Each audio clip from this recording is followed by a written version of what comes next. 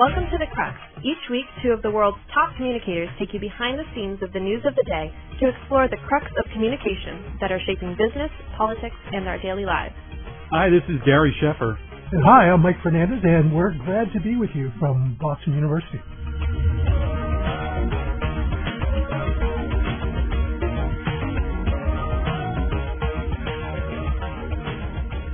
Gary, as we get ready for the Page Annual Conference, we're going to have Roger Bolton with us on this show. One of my favorite people. Mine as well. But let's go to the news. And one of the first items I want to talk about is something that we touched on 2 weeks ago from when we were taping this particular spot. And I was a little miffed when I saw that the MIT Media Lab and its leader, Joy Ito, were apologizing. Seemingly, it wasn't very specific. They didn't give us dollar amounts. They didn't give us what the relationship actually was, other than that they had a relationship of some kind with Jeffrey Epstein. With Epstein, yeah. And now that story has unfolded. We asked the question, what gives? And now we know a little bit more about what gives. Well, when Ronan Farrow knocks on your door, and at MIT, which is the case here, really revealed, a deeper relationship, one that Ito and others at MIT may have tried to hide as some of the Epstein revelations were occurring. And so, Mike, you were so right about this. It's not often that you are. I grant you that. But, really is like, we both asked ourselves, what are they apologizing for? Yeah. And Ito and Epstein had given a lot of money in a lot of places, but the closeness of the relationship was much deeper than they revealed. Yeah. And look, I'm going to hold my first crisis class today at BU for the semester. We're going to talk about this. And the lesson that I always give to them is what can be known will be known, folks. That's right. Well, and what's interesting here too is so we learned that he gave more than $1.5 million himself. Right. And on top of that, he was directing contributors and helping raise money for the Media Lab. And one of the contributions documented along these lines is from the Gates Foundation. Mm-hmm. And in addition to that, what's also interesting in this tale for me is we've talked a lot about how organizations increasingly are going to have to get a better gauge on what their employees think and how their employees feel about certain things. And what's been unveiled is actually the reason a lot of this information is coming to the fore is employees at the Media Lab at MIT have shared information with the New York Times and other news organizations because they had questions about this all along. Exactly. And there was a whistleblower, I believe, involved in this. And I also think, obviously the Epstein story is going to continue to unravel or to grow, right? Maybe is a better way to say it, the implications of it.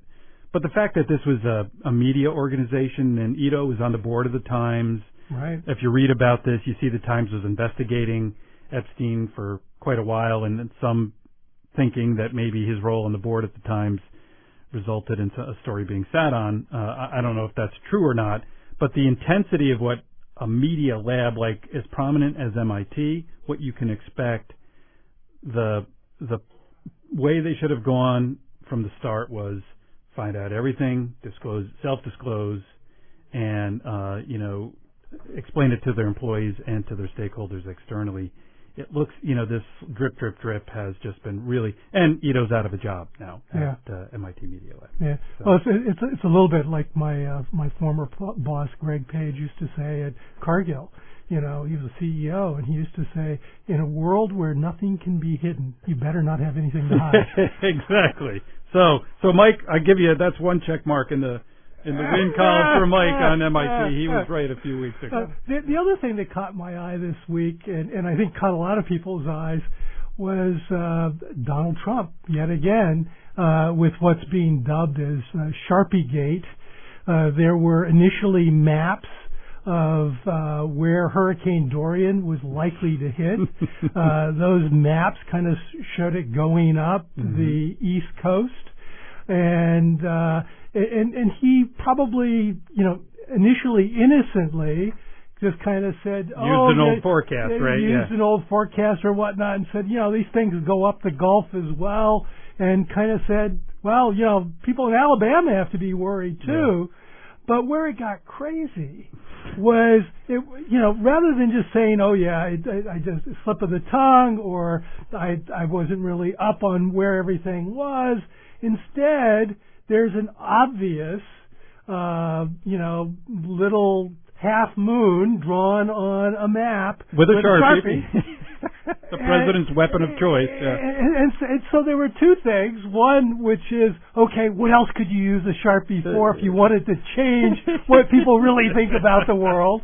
And then the other thing is, I'm actually surprised that Sharpie itself, the brand, didn't think about what they might be able to play off. You're right. And that kind of opportunity in a crisis is, it's a place where you can have some fun. What was it, Oreo a few years ago? Yeah, Not the that lights it was went out. The lights went out, and you can still dunk in the dark. And that kind of nimble use of social media can be. I did think that Sharpie didn't say anything about the president's use, and it's they make a special Sharpie for him with his signature on it. Oh, I did not know that. So I would actually, I would have said something like, Sharpies are strong, but not strong enough to move hurricanes, or something like that. Some social media, play on words like that. But, on the serious side of this, it just tells me that there is nobody in charge of communications at the White House besides the president. Now, the National Weather. That may be why they no longer have briefings. Yeah, exactly. So, the National Weather Service says it's not going to hit Alabama, and then you find out that NOAA, told people not to contradict the president, and all this stuff has come out. And to your point, Mike, it went from a oops, I read an old to bizarro world completely to a 6-day, 7-day, whatever it is now, gate, quote unquote gate, where there's so many other things. Well, and I got to say, I had a little problem with so much attention actually ultimately being focused on this. Yeah. It's like, sort of like anything that rubs us wrong in the political world, we add the word gate. Yeah, exactly. And I think it unfortunately diminishes kind of what's happening here. Yeah. Because it's a little step back to almost 1984, and then if I say it's so, it's so. Exactly. And so, really, in many ways, emblematic of, from a communication standpoint, at least a lost summer for the president in many ways, with a series of these kinds of things. What Americans expect in a hurricane is leadership, of course, and a sense of healing and recovery, and instead we're focusing on whether he deliberately tried to cover his own ass, to use a phrase. Yeah. Well, and it's, we've had spots on a few of these kind of news segments about branding and marketing, and we had some fun with the chicken sandwich at Popeyes. And they ran out of sandwiches. Right.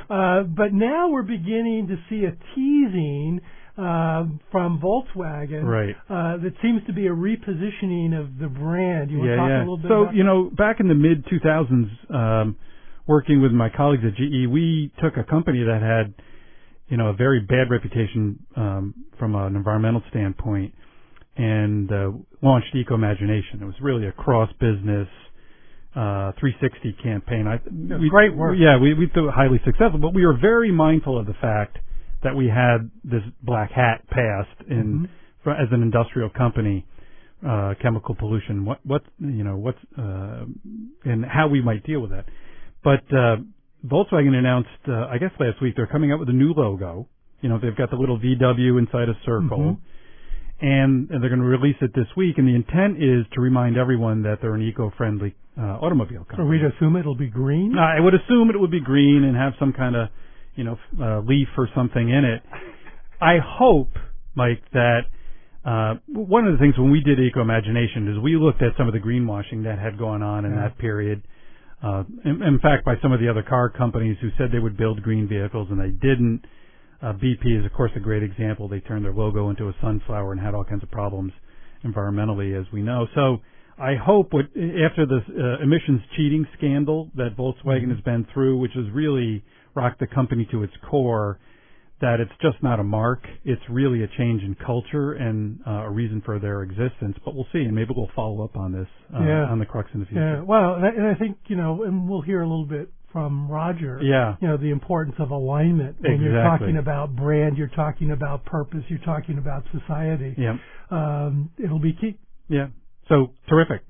Great, busy week. Absolutely. Great to be back here. We're starting our classes today, Mike and I was saying before off mic, I'm a little nervous, Mike. I don't know about you. It's been 4 months since I've been in the classroom. It's only my second year. The students. I got an email from one of my daughters saying, "Be good on your first day at school." Oh goodness, that's even worse. Making me feel even worse. Thanks for listening to the Crux. We'll let you know how we do in the classroom too.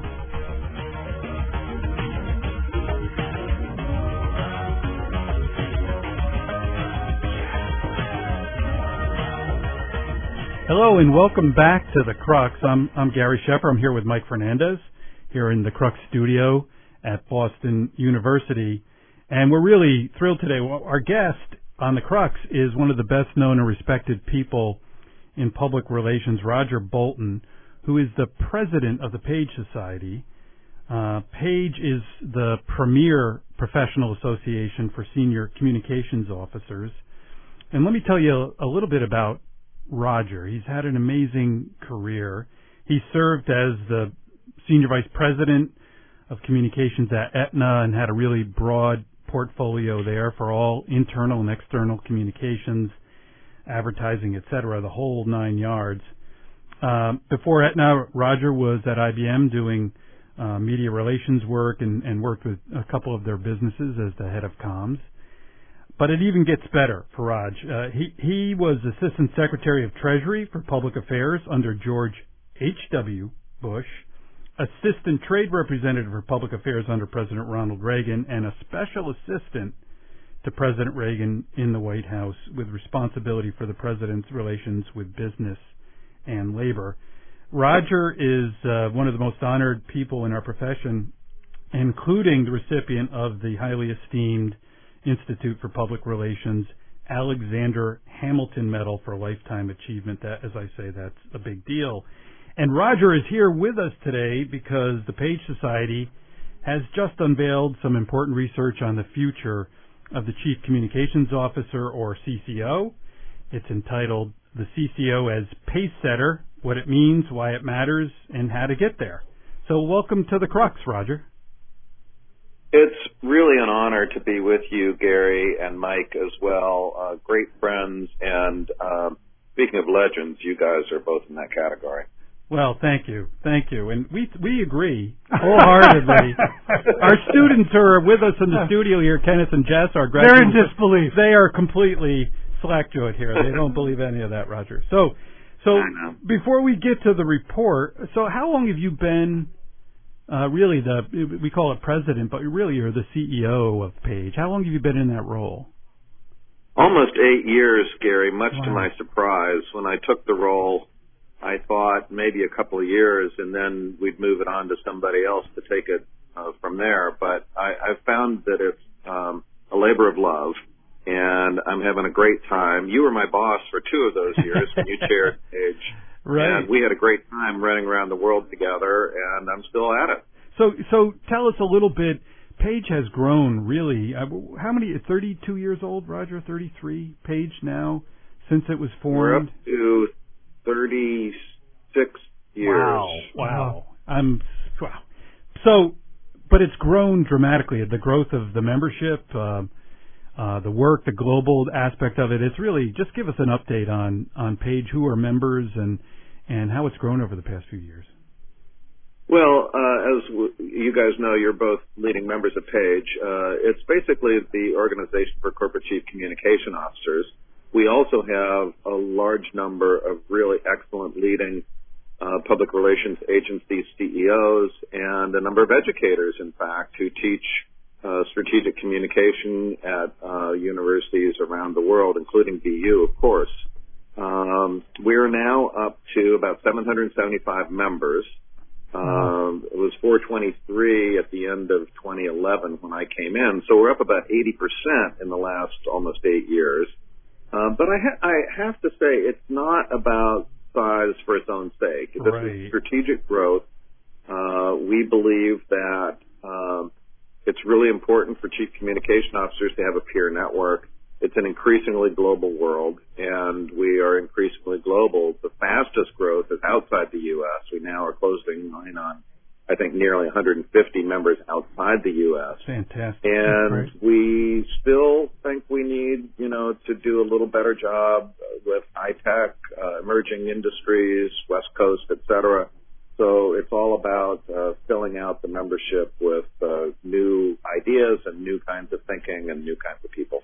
And the mission of PAGE really is to increase the value of the CCO to the entity, the enterprise that they serve. And so that brings us back to the report that you have just released, which has been in the works for a year or so. And I want to get back to the title. The CCO is Pacesetter. So what does that mean? What were you guys thinking? What was PAGE thinking in putting this report together, and why that title? Well, being the Pacesetter means being at the center of the enterprise. As you said, that's our mission, Gary. Yep. Partnering with the CEO, defining corporate character, activating it across the entire enterprise so that you become truly what you aspire to be, so that you can earn the reputation that you deserve, which in turn gives you permission to operate, the ability to succeed, and we see our CEOs have a huge opportunity to step up and be more like that, to be more in that role as a pacesetter. Frankly, as you guys were, Gary and Mike, in your roles at GE and Cargill, as sort of partners across the C-suite in defining the enterprise, making it truly what it aspires to be, and then earning that reputation because it's real. Right. Yeah. Well, and one of the things that the report seems to capture is what has changed in this role. And I found it interesting, even the characteristics of the various elements that make up the role, from professional to pathfinder to pacesetter. Could you talk a little bit about that for our listeners? Yeah, sure. So we felt when we started this work that, in fact, when Amer Hines was elected chair almost exactly 2 years ago, she and I met, and she asked me if I thought that we should update our thought leadership. And I said, well, I think the PAGE model's holding up pretty well, and we agreed with that. But we also felt that the world continues to change rapidly, and the onslaught of technology and disruption and sort of new kinds of business models are challenging enterprises. And so we felt that we should revisit that, and we did. We visited more than 15 countries. We talked to more than 200 chief communication officers. We did a quantitative survey across 26 countries with 170 responses. In each case, this is the biggest effort we've ever made to kind of get input from members. Really amazing. And yes. We found that, it kind of all goes back to the CEO and the enterprise and the challenge and disruption and transformation. So the professional to pathfinder to pacesetter is our effort to take all the learning from all the members we talk to and say, these are the areas where CCOs are stepping up to help, and this is what it looks like as you get better and better at it. And you kind of start at the basics, and then you move into pathfinder, and then you move on to the pacesetter level, which is the most advanced. Now, the lens that you used really focused on kind of four major findings, or four categories. You talk about brand, you talk about culture, you talk about social values. There's something called Comtech, which is kind of the digitization of the space that we're operating in. I'm really interested in that first element, that more CCOs are responsible for now managing corporate brands. Certainly, each of us have had opportunities to do that with corporations we work for. But talk a little bit more about, how that traditional marketing role is changing, and what's the CCO's involvement? It was, I'd say, the biggest surprise for me. Me as well, Roger. Yes. Yeah, that as we went around, very early on, John Iwata said, "Oh, that's new," and I said, "I'm not so sure." I mean, some of us have had strong involvement in corporate brand for a long time, especially more B2B kinds of companies and more right. companies. But as we went along, it became clearer and clearer that there was something new happening here. And in the quantitative, 66% of the respondents own corporate brand. They're responsible for it, as opposed to just participating in. Wow. Yeah. That's great. So we see it as a new tool to help the CCO build corporate character and earn a positive reputation. It all goes back to, how do you have the biggest impact? And the thing with corporate brand as opposed to product brand is that corporate brand, and increasingly companies are recognizing this, represents the multi-stakeholder view. So when you define corporate brand, you're going beyond the customer, and you're going beyond the logo and the look and feel and the story, and you're talking about the experiences and the touch points that every stakeholder experiences as it interacts with the company, which in turn gives the CCO permission, if she owns it, to work across the enterprise on those touch points, and gives you more influence to build that corporate character. Who are we? What do we do? How do we impact every individual that we come into contact with in the course of our business? I just think this is such a great development, right? Because I was one of those people a few years ago that thought that marketing was eating our lunch, right? And not that it's a sort of a us versus them thing, but the 66% number is really surprising to me. Well, and it may go to the fact that in one sense we always think of marketing and we first go to product brands in our mind, right? But when you think of corporate brands, and then all of a sudden think about the push and energy, as well as what's happening with millennials and Gen Zs coming into the workforce, and that need for organizations to identify with what is their purpose, and how does that link to these newer constituencies. Yes. I think that's where a lot of this is beginning to come in play. Was there some depth around that, Roger, as you kind of peeled away the onion as to what might be driving the momentum around more CCOs being engaged in corporate branding? Oh, I think clearly what's driving it is the realization that we're in a multi-stakeholder world now. I mean, look, this is not exactly new news, right? We've been talking about this for more than a decade with the iPhone and the internet and, the connectedness and the empowerment of stakeholders.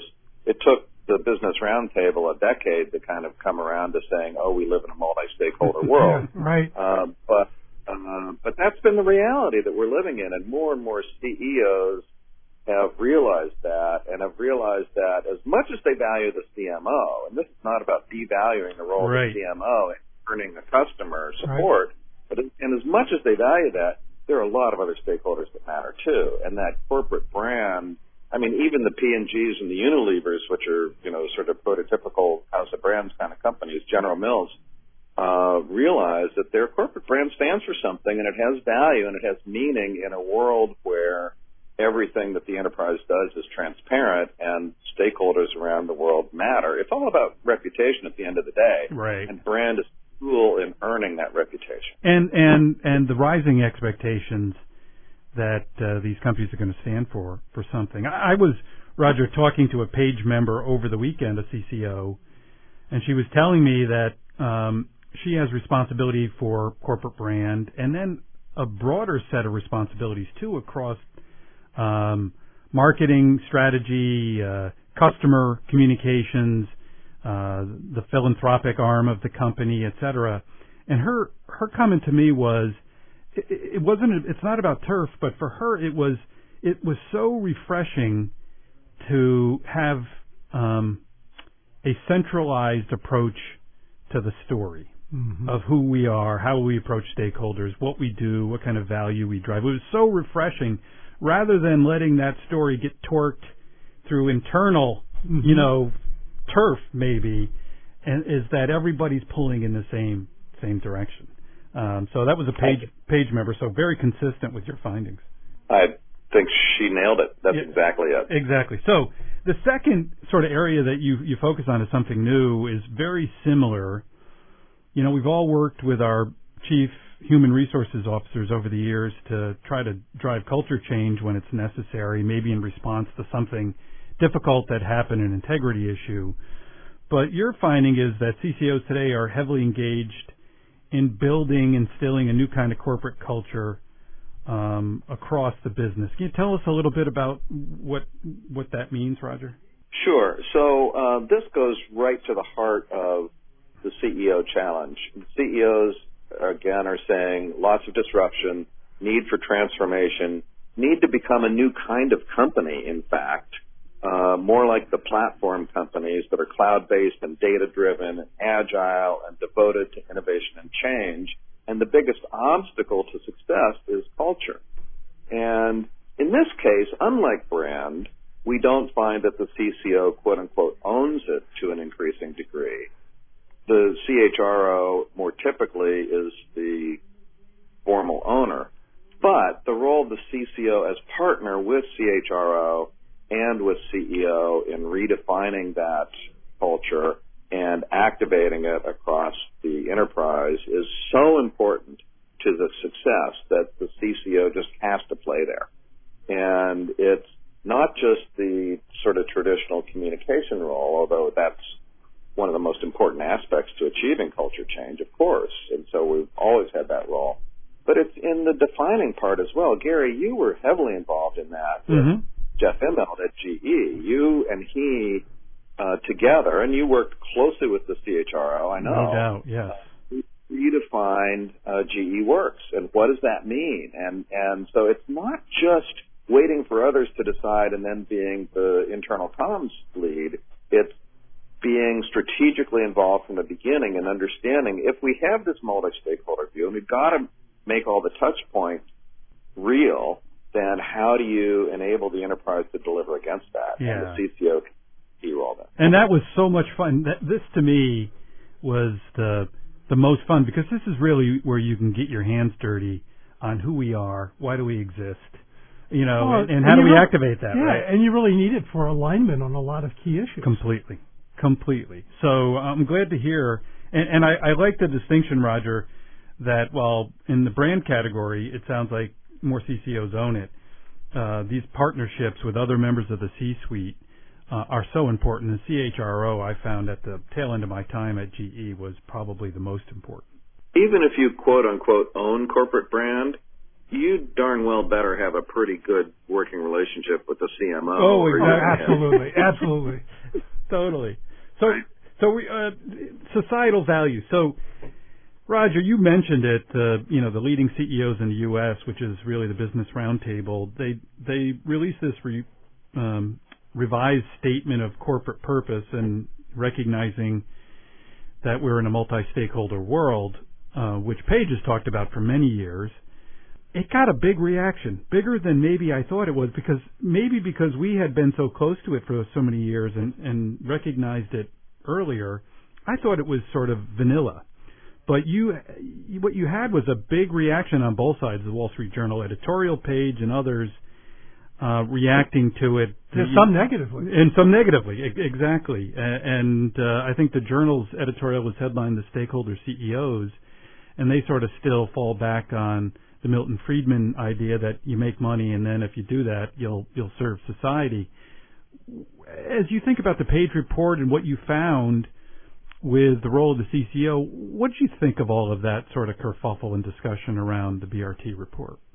My question is, where the heck have they been? I mean, exactly. Jack Welch, in the wake of the Great Recession, said shareholder value is the dumbest idea ever. Right. Shareholder value is the result of building value for all the other stakeholders. Right. And that's the point. It's not that we're giving up on shareholder value. It's a question of how do you earn it. You earn it by focusing on the customer, on the employee, on the business partners, and on society. And if you do all that, you're going to build a long-term sustainable business that rewards your shareholders. When you've got Larry Fink, who runs the biggest hedge fund in the world, coming out 2 years in a row with letters saying, focus on long-term value and sustainability. And we went around the world, much to our surprise, and found that the biggest pension fund in the world in Japan has been on that. And other pension funds and investors have been around that. I was thinking, frankly, when the Larry letter came out, that this is a huge change from niche investors who are interested in sustainability. But in fact, it's mainstream. That's correct. And it's just the right way to think about building value is the multi-stakeholder approach. Well, and if you even think historically, and I happen to be the nerd in the room here that studied accounting. Speak for yourself. But you know, in basic accounting theory, there's something called the going concern or ongoing concept. And the rationale is the reason you even have financial statements isn't that you're going to, bleed your customers dry. It's that you're going to have an enterprise that's going to continue for the next year and the next year after that, and so you need to have some record of that so you can make adjustments. And the corollary of that is that this is about the sustainability of a corporation. Mm-hmm. And if that indeed is the lifeblood of the corporation, part of that sustainability needs to be a broader understanding of what sustains it. And that's where we get to that multi-stakeholder environment and social value. Yeah, and Mike, I think you're spot on. Roger, I thought the BRT should have just said what they meant, and it was exactly that, that we're going to take the long-term approach.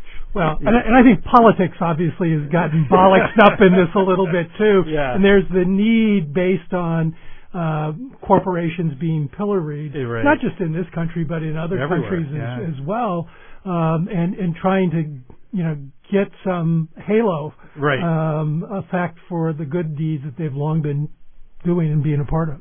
To me, I think the change isn't so much from shareholder value to multi-stakeholder, but it's from the primary focus on customer as the way you create value into a recognition that broader stakeholder value is really critically important in the world we live in. If you want a couple of examples of that, I'll give you two. One is GE under Immelt with Eco-Imagination, and Gary, you were at the center of that. And another is Cargill with the work that Mike did with NGOs and sourcing products out of rainforests, and commitments that both of those companies made, and you guys were a part of that, to take a societal value approach to the way you source products and build value for customers and shareholders. And to think that it's only about customers and shareholders ignores the reality that you live in a world where what you do matters, and you have an opportunity both to mitigate the negative impacts of your business and to emphasize the positive impacts. Aetna would be a good example where I worked. What were we about? We were about helping people get access to the health care they need. When Jack Rowe came in and we just refocused around that, it changed the way we thought, it changed the way we operated, and we became a company that was much more successful financially by virtue of the fact that we were focused on creating value in society. Yeah. CVS would be another example with the decision not to sell tobacco in their Absolutely, when they changed their name to CVS Health. CVS Health, exactly. Yeah. And the other thing that's interesting and I think fascinating about the report is the discussion around companies being increasingly more data-driven, more analytics-driven. There's not a company that you talk to today that doesn't talk about artificial intelligence, on an investor call and how they're applying it. In some cases, where there are security issues, you hear blockchain invoked. But I think it's now interesting that CCOs are investing in technology and doing so in a way that's looking at not how you only become more digital, but how do you become more agile and how do you become more analytical as a result of all of that. Roger, what did you uncover as you had these conversations with CCOs about what they're doing in this space and where that's going? Right at the beginning of this process, you guys may remember this, we were in a board meeting kind of talking about what we might seek to learn. And Rob Flaherty, our colleague from Ketchum, made the observation that marketing has done a great job over the last decade plus of using technology to really understand the customer down to the individual level. And we all understand how that works, right? We, as individuals, we reveal our preferences and we get marketing that's sort of customized to us. And it's called MarTech. And he said, where's ComTech? And it caused us to kind of, as we went around the world, we started asking our colleagues if they were working on this. And many said, well, not really, but some did. Mm-hmm. And some said, yes, we're beginning to use technology to understand other stakeholders besides the customer down to the individual level, and we're investing in this. And it becomes a powerful tool to help us motivate and assist people to take the journey that we would hope that they would want to make by giving them access to tools and information that allow them to make better decisions and to act in ways that help us achieve our objective of creating stronger value. And it's fledgling, it's new, it's confusing to some of us, and it requires a real focus and additional investment and knowledge. Not that much money, but more commitment and learning.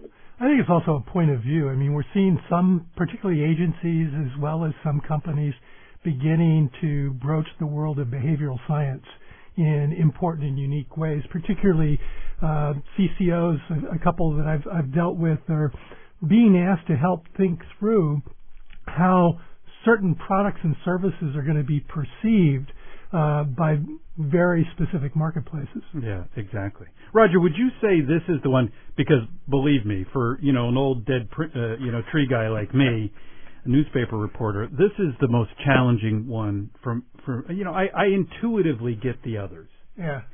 But this one, if you asked me to explain blockchain, at the risk of my life, I probably would, not make it. So is this the hardest one for people to get arms around, or is it just my generational thing? What do you see when you went around the world? What did you hear from people and where they are on this progression path? Well, I have the same reaction to it that you do, and as you know, I'm older than you are, so it's not by much. It's new stuff, right? Yeah, and it's challenging, but it's challenging to everyone, frankly. I mean, I would say it's true that some of the younger leaders are maybe a little farther along on it, but they don't have it either. I mean, this is the newest piece. It's the most challenging piece. There are members who are doing interesting work.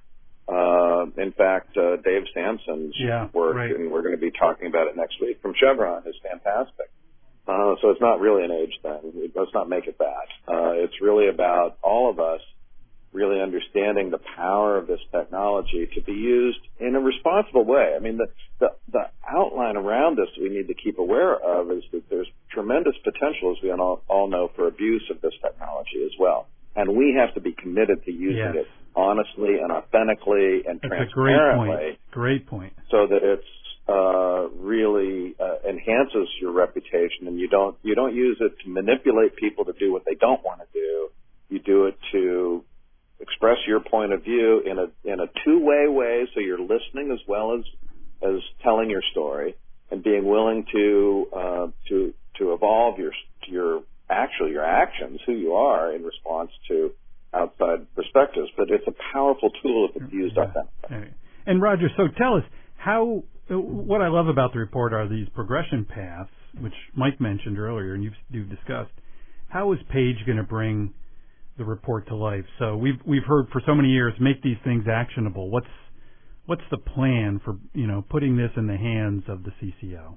So in addition to this rather lengthy white paper, which we have a habit of doing, this time we're also going to build a microsite where members and others, frankly, can go, find the progression paths, and we're going to build learning opportunities around them so that where people have a start, you can build on that. What's the next level look like, and how do I get the skills and capabilities I need? We already have our Learning Lab, which is an online learning program.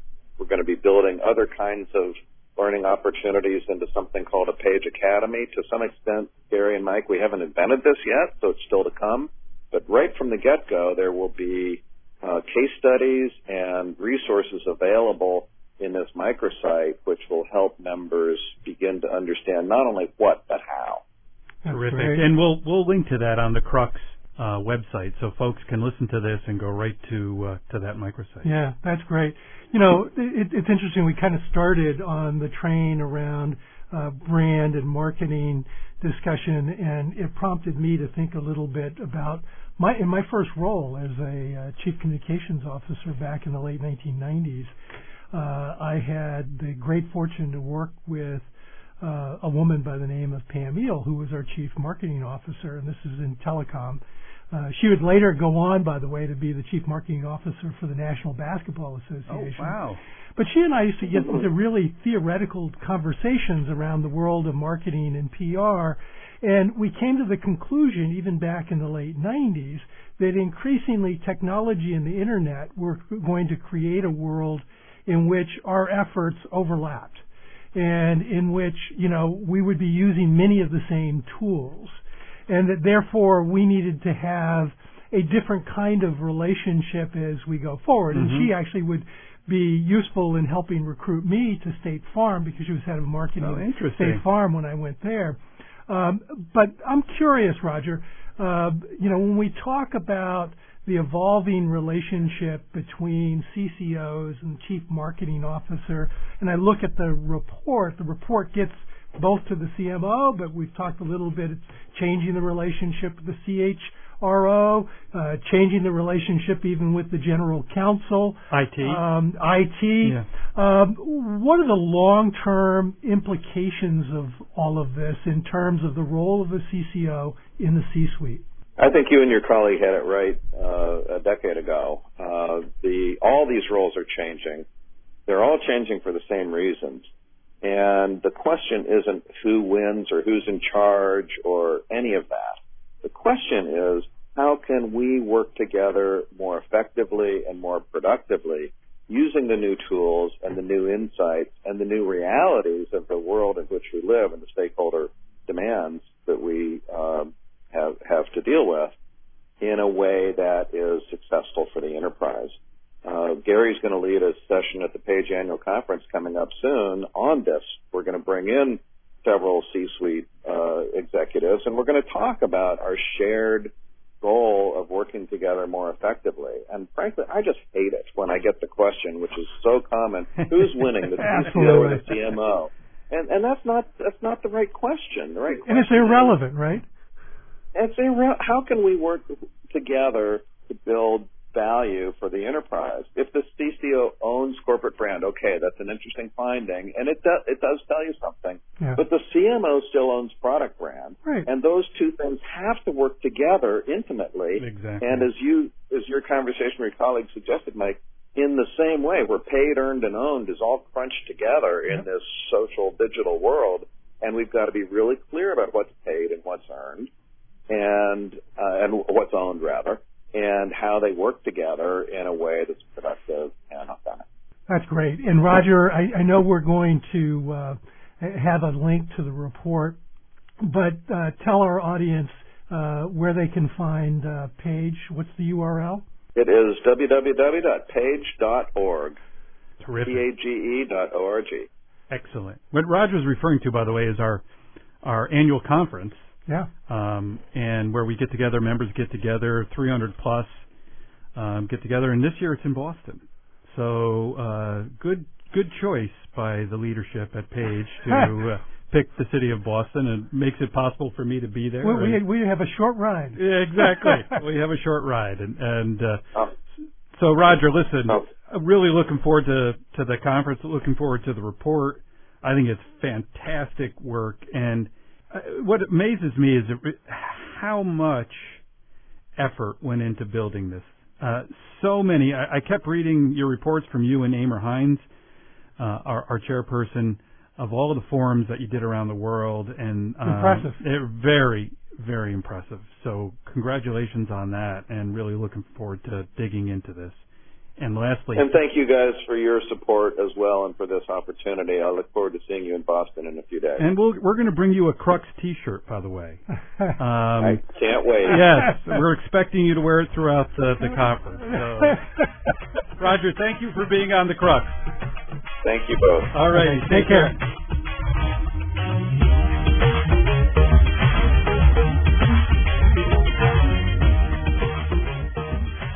Thanks for listening to The Crux, and make sure to listen for our next episode. Follow us at The Crux on Facebook and on Twitter, and you can find our episodes on SoundCloud and on our website, thecruxpodcast.org.